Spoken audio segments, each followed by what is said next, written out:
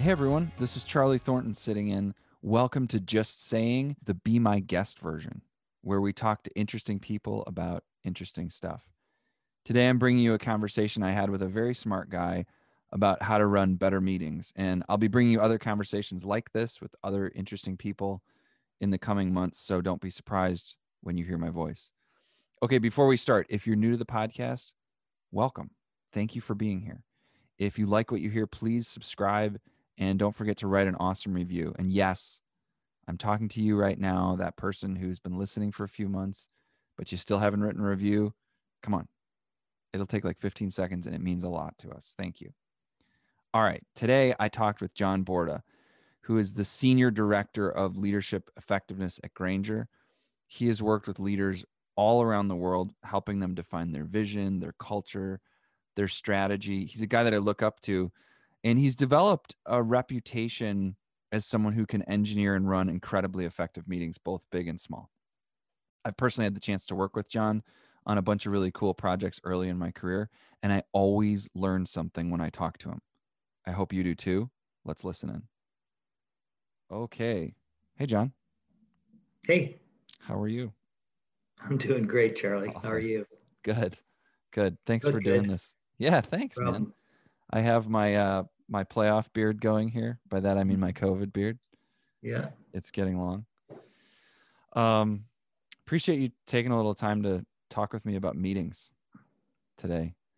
my Um, favorite topic. is it your favorite topic? hmm Why is it your favorite topic?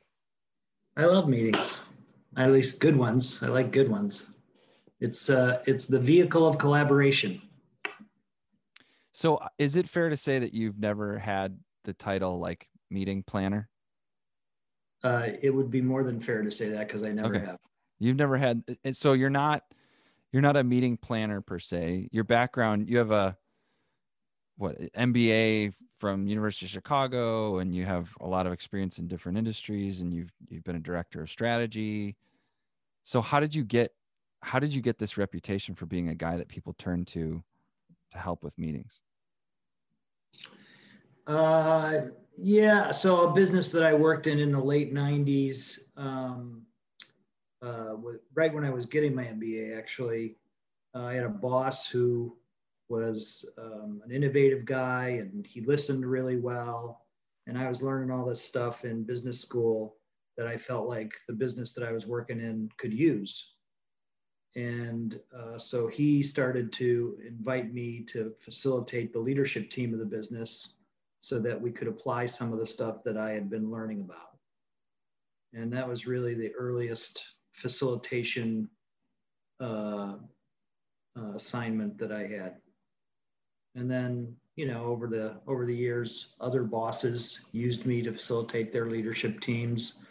And then when I came back and joined Grainger back in 2009, I joined specifically. One of my primary responsibilities, even though it wasn't in my job title, was to facilitate the team that was running the U.S. business at the time. And so that became kind of a big part of the job. So you've always welcomed that opportunity to get pulled into meeting design and facilitation. Yeah, yeah, I like doing that work. And I don't know, it's easy to be the facilitator because you don't really have to form any opinions. In fact, probably the challenge of it is to not have an opinion and to just focus on making sure that everybody else's opinions get heard and challenged. The interesting thing about that is I think a lot of people are scared of the idea of facilitating a meeting. It gives them a lot of stress. And What yet do you you're think saying, scares them? I think they feel like they have to be the center of the show or the center of the attention or something like that. Oh yeah, well that's probably rule number one if you want to be a good facilitator is to not be the center of the show. You want to make the participants the center of the show. The sooner that I can be in the background, the better the meeting will go. So, what are some of the key ways that you do that? Um, well, I think it's first of all in the design of the meeting before it even starts, making sure that you know how you're going to allocate the time, what the big rock topics of the meeting are, all of that stems from clearly articulating what the objectives are, what needs to be true at the end of the meeting for the leader or whoever your stakeholders are to consider it a successful meeting. And so from objectives, we go to time allocation and sequence. And then once you sort of established what you plan to do, with the exception of sort of setting the tone at the beginning and then only stepping in when you absolutely need to because the conversation is, not heading in the direction that it should be, then the facilitator is really just there to watch how the meeting is going, not to be a participant in it. What do you think is more important, the design and prep or the actual running of the meeting and the facilitation? More important. I think I would put design and prep ahead of the actual facilitation. What do you enjoy more? Facilitation takes a little practice and there's some skill involved there, but the design is where the creative component is. Got it. And you enjoy both parts of it equally, or do you enjoy one more than the other? I do. I like both parts. So just for people who are listening, just to give them a sense of the type of meetings that you've been involved in, can you give us a sense of, like, I just have a couple of questions for you. Like, what would be the biggest meeting that you've ever helped to design? Well, I'm not sure if we would call this a meeting, but I have a pretty big part in two events that happen at our annual trade show in Orlando. One is sort of a general session where our leaders get on stage and talk about our strategy, primarily to our sales and services organization. And the other main event is an awards thing that happens with that same audience. And that's an audience of about 5,000. Then meeting wise, in the realm of meetings, most of what I do is leaders and their leadership teams. Then we also do a lot of work with sort of extended leadership teams, like you might think about people in a director level or up, leaders of leaders kind of meetings. And those can be anywhere from 40, 50, 60 people up to 150 people. And then periodically I do sort of large organizational meetings, like all the team members in a function. Those can be 500 or 600 people. Got it. So you've done some really big groups, obviously, but then just in like a normal year, what type of meeting? At what point does a meeting require like specific design from your standpoint? Like at what size does it sort of go, hang on, we need to actually design this experience? I think they all require design. Even a meeting with a handful of people. Yes, especially a meeting with a handful of people. Especially. Why especially? Because usually if you just have a leader and a leadership team, the goal of that group is to make some decisions. And so if you're not planning for what those decisions are and what information needs to be brought into the meeting in order for them to make better decisions together, then, and if you're not planning to build the trust that is necessary for them to have healthy conflict that leads to better decisions, you really won't be successful in that meeting. So, got it. So from your perspective, what are some of the mistakes that people make in the lead up to an important meeting, even if it's only with a few people? Yeah. So I think people don't do enough preparation in thinking about how they want the meeting to go. Okay. I think it's easy to let the meeting become just a free-form conversation. And sometimes what can happen is a single topic or a single opinion can take the meeting down a path that is not productive to achieving the objectives. Mm-hmm. And so, and I believe that's what facilitation helps with, is to guard against that and watch how the dynamic of the group that's involved in the meeting, how they're interacting, and then to use some guidance to try and keep them on track for achieving what they came together to achieve. Got it. There's a question that I get a lot actually is, what do you do in a meeting when you have a voice who's strong enough to take the conversation sideways or into the weeds? And how do you deal with that? How have you dealt with that in your career?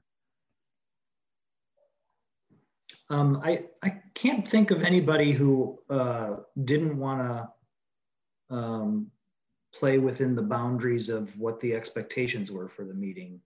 Like, I've never had to take anybody aside and say, "Hey, back off," you know. Like a naughty corner or something? Yeah, but part of the reason that happens, I think, is because I'm pretty careful. We're pretty careful at the beginning of the meeting to sort of say, "Here's what good behavior looks like in this kind of a meeting," and we have a simple set of best practices that we subscribe to, that we share with the people in the meeting, regardless of the size. And so, there's 5 things we ask people to do. We ask them to be present. That is, to not be multitasking, but to stay focused on the conversation. We ask them to create a healthy climate. That is, we want them to make it okay for the other people in the meeting to say what they're really thinking and to be psychologically safe, if you will. That's a popular term these days. Mm-hmm. We ask them to speak their truth. And so we open up the possibility that everybody has their own truth to share based on their experience and their point of view. And we want everybody to feel like they can speak openly and share their perspective. We ask the people in the room to take ownership of the meeting. The facilitator doesn't own the meeting. The leader doesn't own the meeting. Everybody who's in the meeting owns the meeting. And so we want people to feel like owners and to act accordingly. And lastly, we ask people to have some fun, because we think if you keep it light, we think of meetings as learning experiences. Learning always goes better if you are having fun along the way. And you find that when you lay those things out, as long as people understand them and they understand the goal of the meeting, they're willing to play within the rules of the game? Generally, yes. And then we try and get them to practice it right away by putting them into some small groups and letting them have some smaller conversations. Because when if you're a person who feels like they have the overarching opinion that matters in a group of, let's say, 10 people, once you have them talk to just 2 of those people, they, I think, get pretty clear quickly that there's other opinions besides theirs. Mm. One of the things that I've just observed in my career is how important the beginning of the meeting is. Like, because I think there are the stated rules, right? But then there's also the way that people behave and the way that others feed off of that. Have you noticed that in your career? And are there things that you do to try to establish that dynamic right up front? Like the dynamic that you want right up front? Yeah. Well, besides what I've just described, the tone for the meeting, the expectations of how people are going to show up are set by the leader.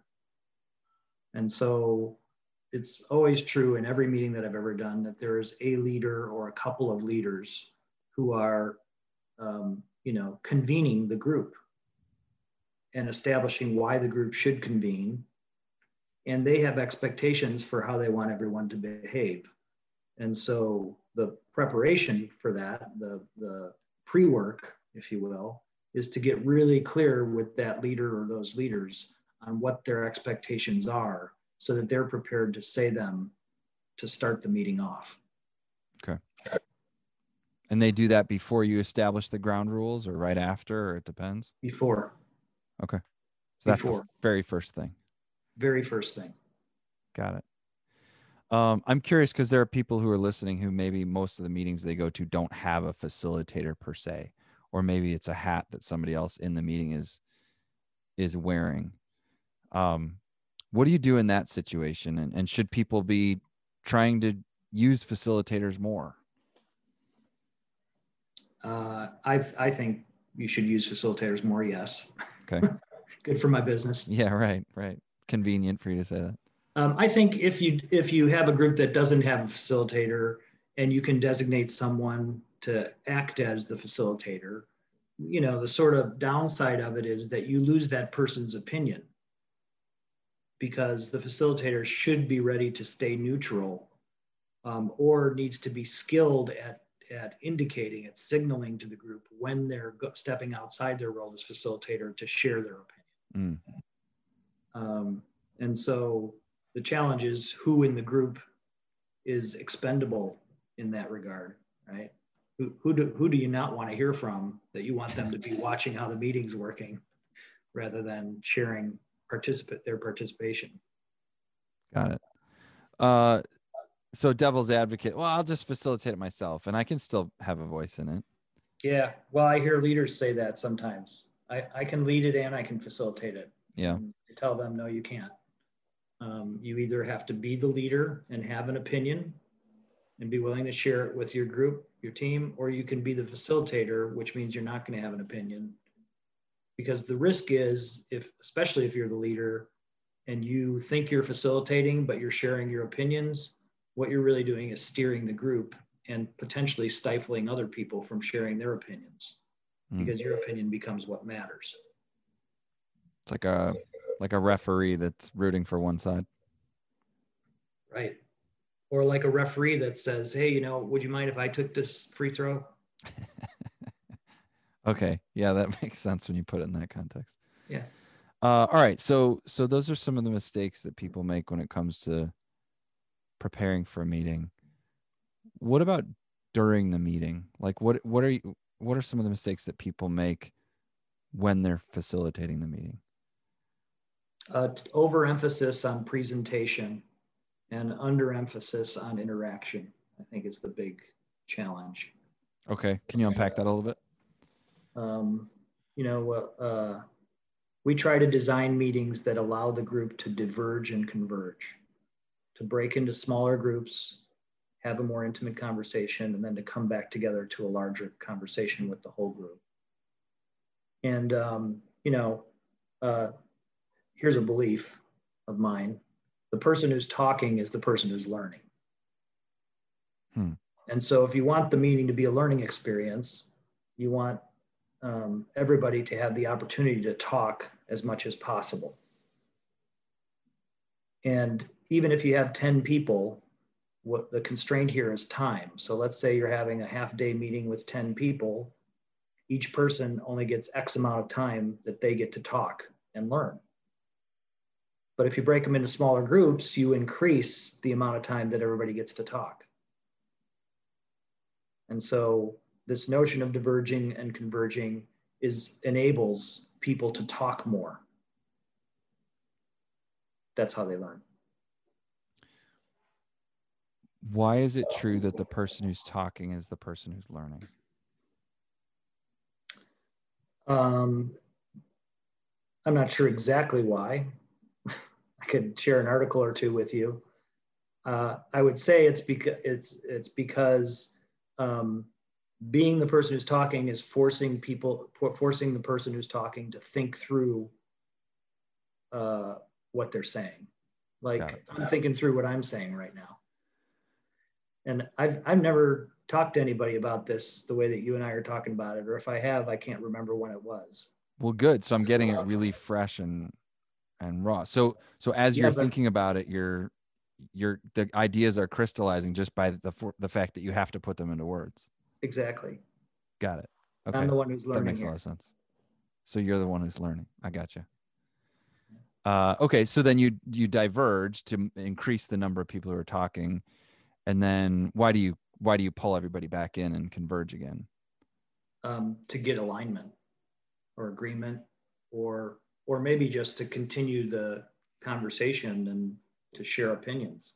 I mean, it depends on what the topic is and what you're trying to accomplish. If you're trying to make decisions, the important dynamic to have is that people are willing to share their point of view. This is speak your truth. Mm-hmm. And they're willing to challenge each other's point of view. That's how you get to a better decision together. Right.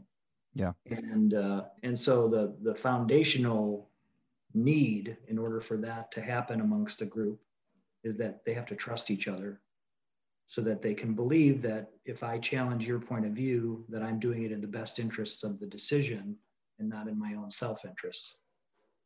Got it. What are some of the, I guess, sources of insight or inspiration that you have when it comes to meetings and learning? I'm a big fan of Peter Block, who wrote a great book called Community. And Block believes that the questions are always more important than the answers. And so getting the questions right matters a lot. I could see how that would create like a really cool experience in a meeting. You got great questions, there's great conversation.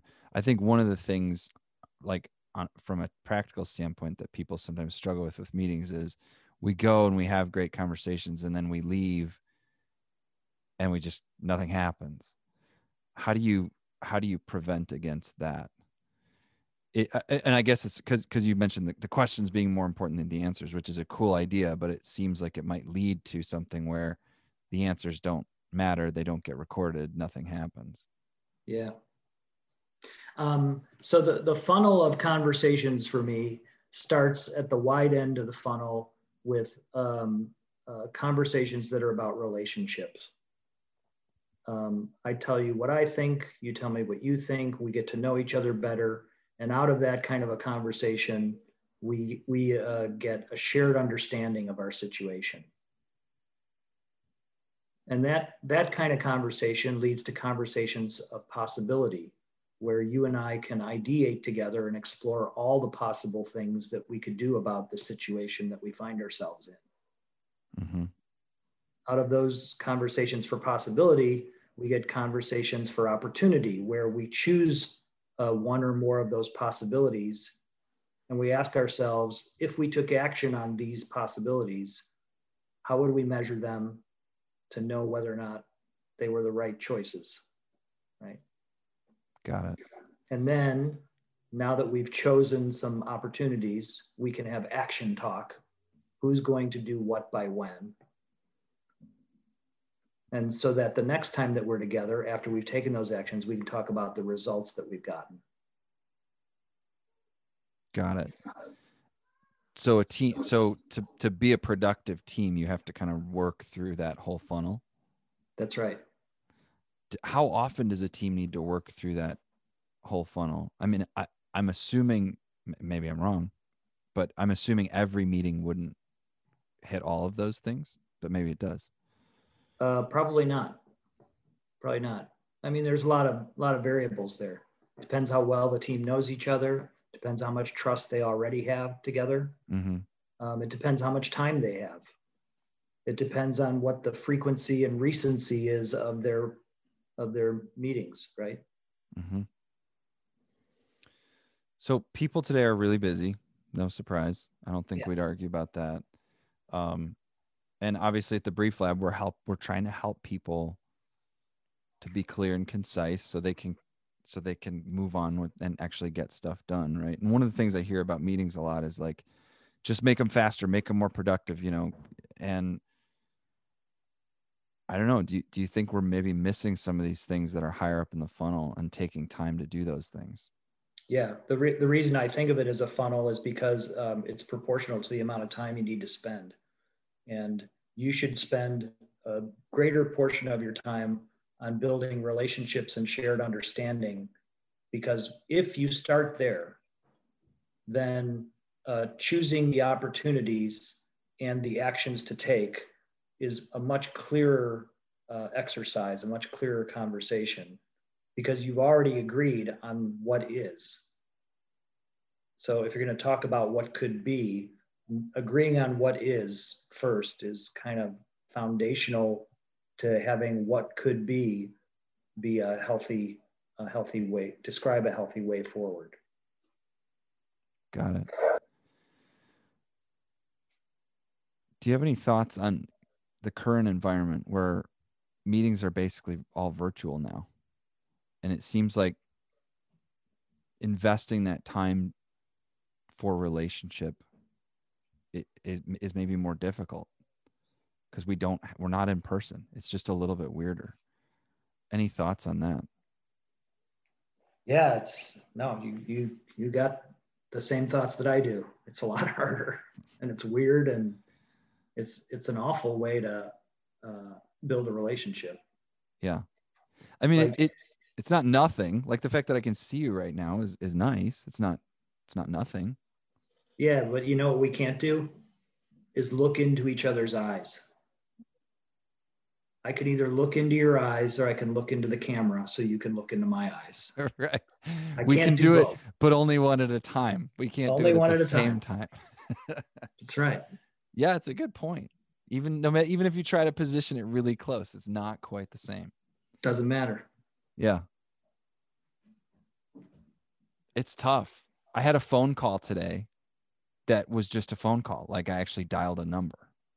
It wasn't a Teams link or a Zoom link. It was kind of refreshing, to be honest. It felt kind of good. Like I got to walk around like I used to when I was on the phone and, walk around, sit down, walk to the window, look out. Um, I think there's a certain I think people today sometimes feel a little bit like they're chained to their computer screen. Yep. I get that. Yeah. Um, what else, John? What other wisdom could you impart Oh on how gosh. do you help people have really good meetings? You've given us a lot to chew on already. Yeah. I don't know. I don't know about wisdom. You know, I guess I'd say practice, like try things and then decide whether or not they work. Like I'm a big proponent of, at the very least, having the last few minutes of the meeting before the leader closes it down be some feedback on how the meeting went. What did people like about it?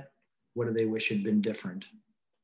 And the other manifestation of that is to do surveys. Like if the meeting is significant enough, like you've spent a day together or it's a large group, it probably makes some sense to do a post-meeting survey and just ask those questions. What do people like? What do they wish had been different? What do they hope for the future?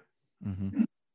And I think constantly checking to see how people are experiencing the meeting will give you the feedback that you need to improve over time.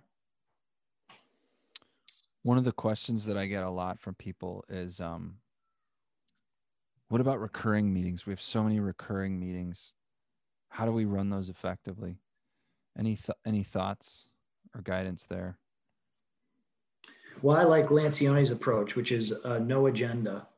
Um, if you've got a bi-weekly staff meeting, start the meeting with going around the table and give everybody 2 minutes to just say, here's the 3 things I've been doing since the last time we met, and here's the 3 things I got coming my way before we meet again. And that'll help you to understand what's the most important things to spend more time talking about for the time that you're together. Got it. When you are designing a meeting or prepping for a meeting, is it something you like to do solo, or do you like to bring other people into it as well? I prefer to do it collaboratively. All of my best meetings, I've had a co-facilitator who has been a counterbalance to what my preferences and my experience and skills are. So doing it collaboratively is always my preference. Does that person always need to be an experienced or professional facilitator, or can any old smart person do? Any old smart person can do, as long as the uh, uh, the preparation is such where they have an equal voice and are willing to challenge the thinking. Got it.